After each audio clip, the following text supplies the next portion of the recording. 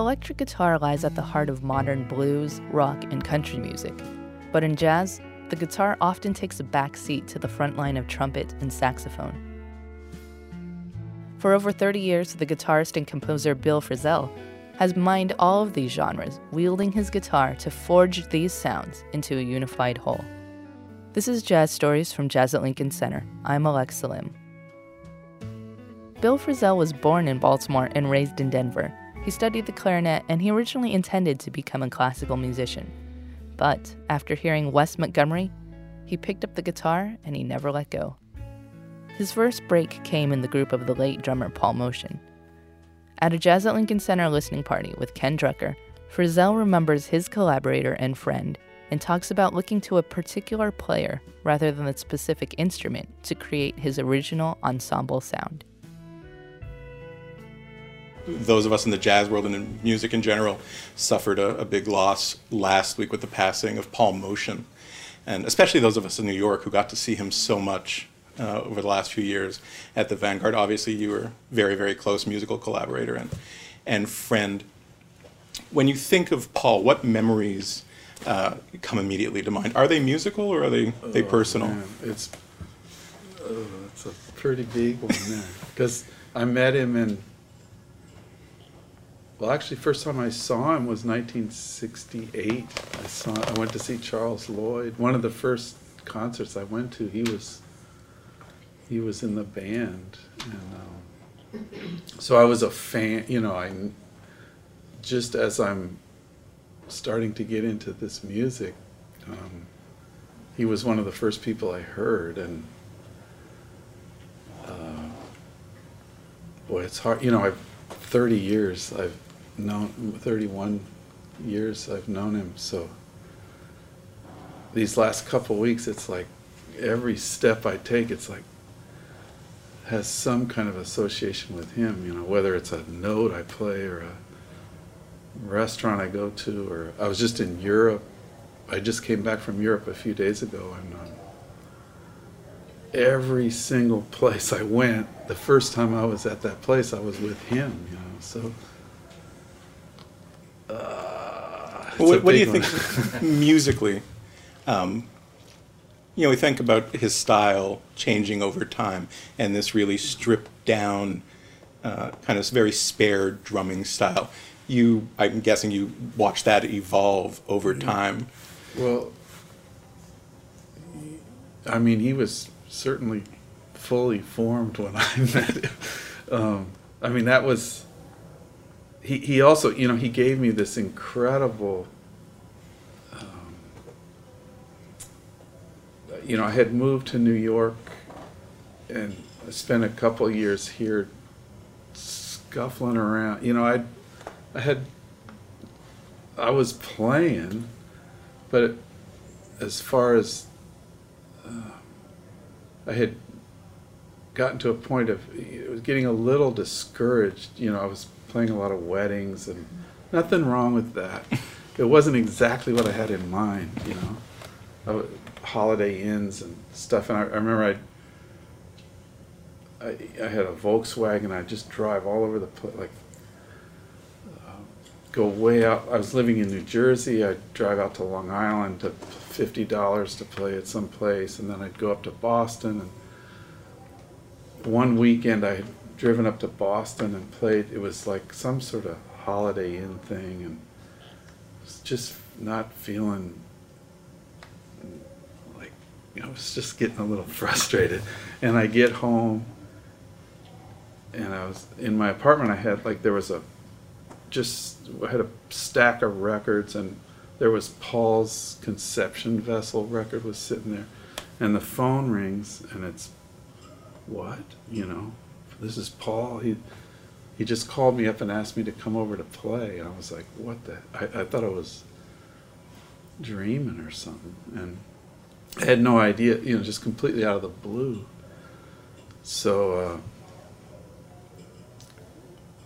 I go over to his place, and there's Mark Johnson was their bass player, and who I'd never met, and I'd never met Paul.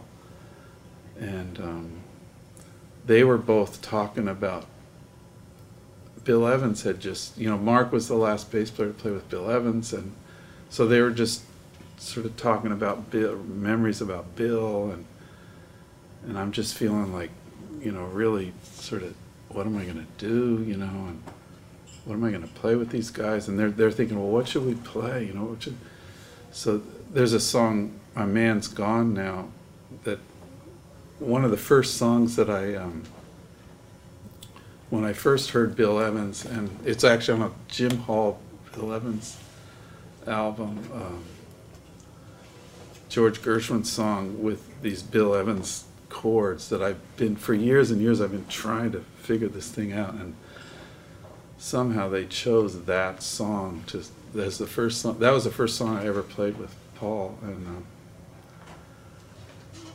that was amazing. Do you know how he got your name, or how? It actually, Pat Metheny, who I'd met in Boston. I went to school in Boston, and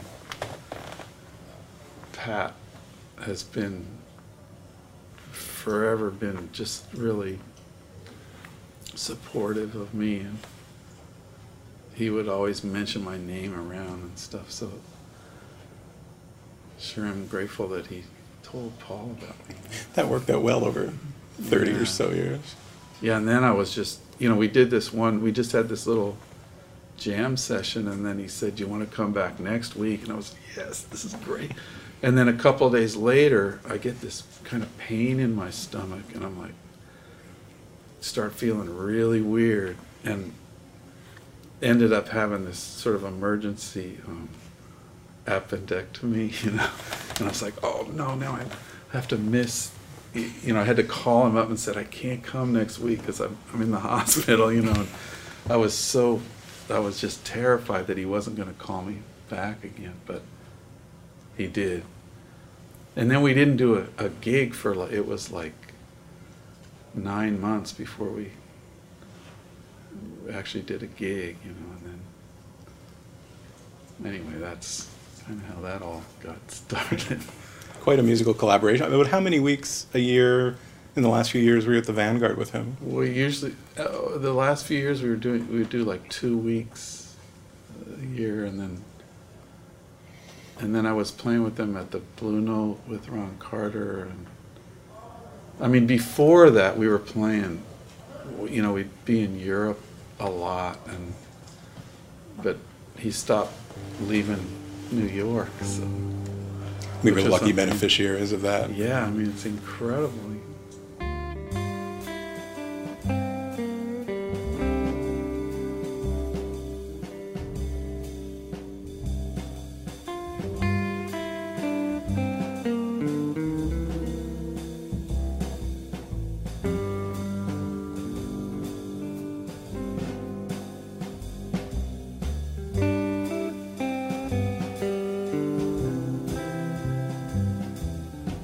Is there something, I guess, again, this weekend you'll be playing with violin and drums. Is there something about a group without a bass that appeals to you? Or is it just... Well, it just, that is weird. These are guys I've known for a long, long time. Avond, the viola player I've been playing with for, I guess it's 20 years or so. And Rudy, I met, he's from Denver, where I grew up, and I met him years and years ago. It's more about I wasn't thinking about whether it's a bass or whatever, it's this sort of connection, human thing.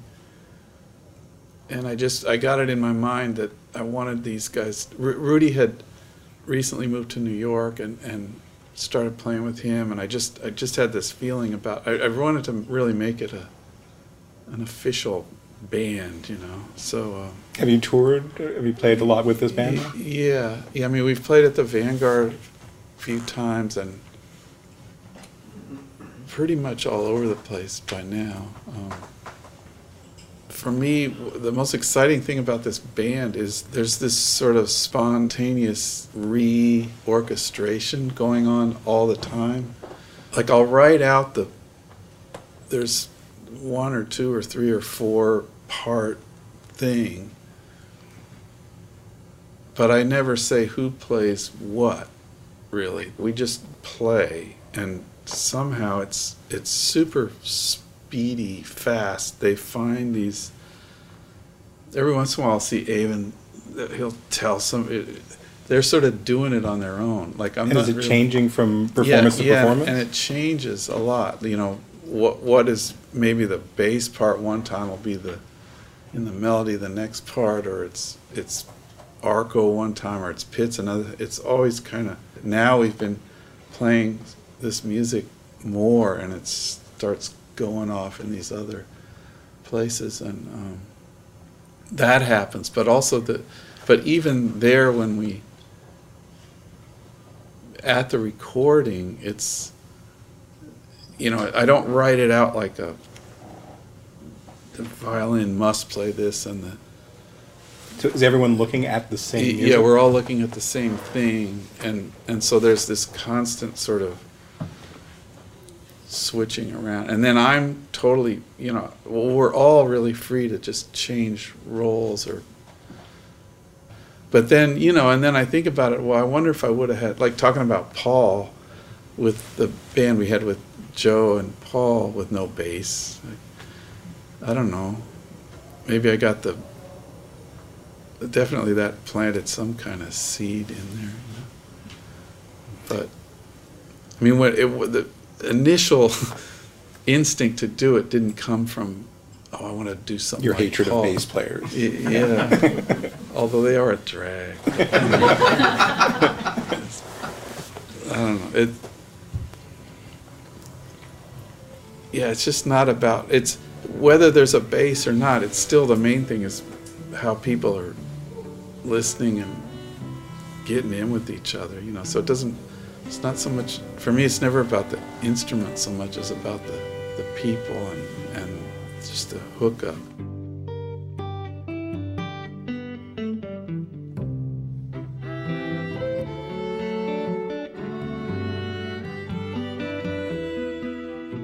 Jazz Stories. Guitarist Bill Frisell at a Jazz at Lincoln Center listening party, in conversation with Ken Drucker.